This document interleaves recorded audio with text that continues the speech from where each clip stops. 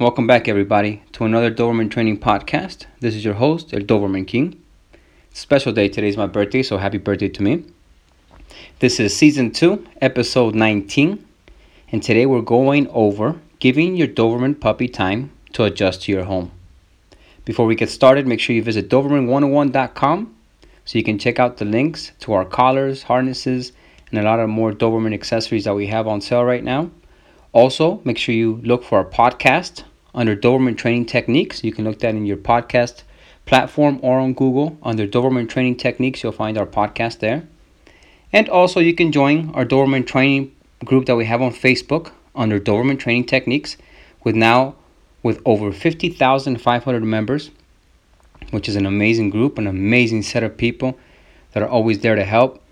And we're also doing there now is we're pushing the adoption agenda a lot. So we're promoting a lot of shelters that helped adopt Dobermans. And the last couple of weeks, we were able to help find 2 Dobermans new homes, which is amazing. And we're going to keep on doing that because a lot of people, unfortunately, give up. And a lot of people take advantage of that and they give these Dobermans a good home. So we have to make sure we look at our local shelter before we buy, because you will find some amazing Dobermans looking for some homes. Okay, in today's episode, giving your Doberman puppy time to adjust to your home. Don't forget, all Doberman puppies, they have different personalities. So some take longer than others to adjust, so don't get offended if they're not too clinging on you or they're not paying too much attention to you at the beginning. Don't forget they're adjusting, okay? So you need to give them time to decompress. Give them time to explore. They're going to explore the home. They're going to explore the yard. This is where you start immediately. You start the potty training. You start setting those schedules. Don't forget, potty training is about setting schedules. So you need to look out for those signs that they're about to go outside. They will whine when they're young. They start sniffing a lot. Don't forget they have a small bladder, so they need to go out consistently. So at the beginning, it's going to be a little bit hectic, but you'll get used to it and it'll pay off in the long run. So let them explore inside the home. Let them explore outside in the backyard. Let them come naturally to you. Don't forget, some take longer than others, so don't get offended if they're not too attracted to you at the beginning or too lovable at the beginning. Don't forget, they were removed from their mom. They're not with their litter mate, so that throws them off a lot. So you need to give them some time to adjust. Let them have their own space. Like I said, let them explore. This is a good time to introduce the crate in their bed. That way they feel in their safe space. This is their own area. They can go in there. They can go into their little cave, relax, give them their own space.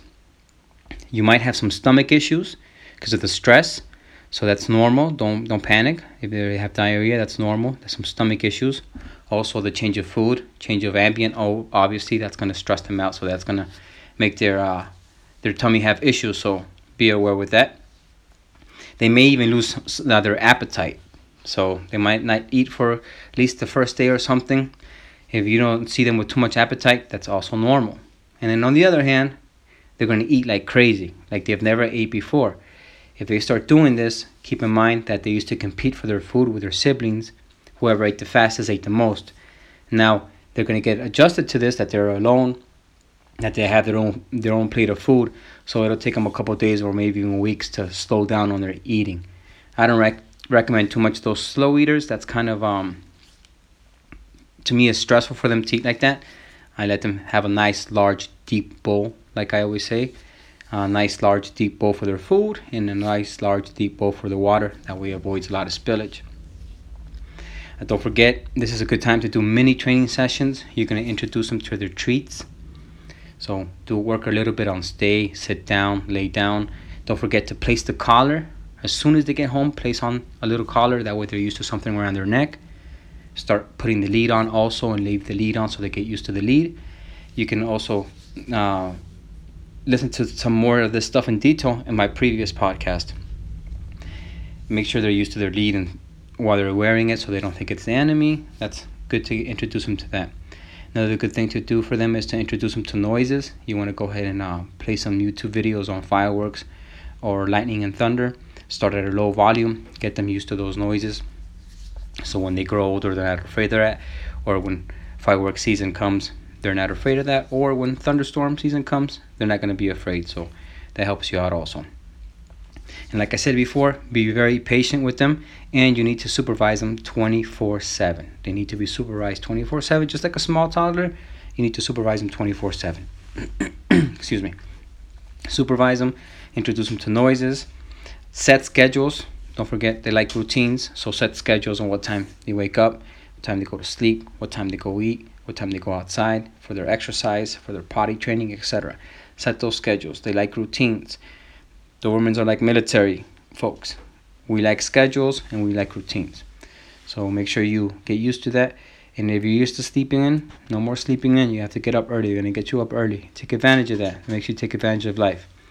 Thank you so much for listening to this mini podcast. I hope this helps you guys out. Don't forget, training is key. Set those schedules. Be consistent. Use the law of attraction. And do training with love and praise. Have a blessed day. Thank you.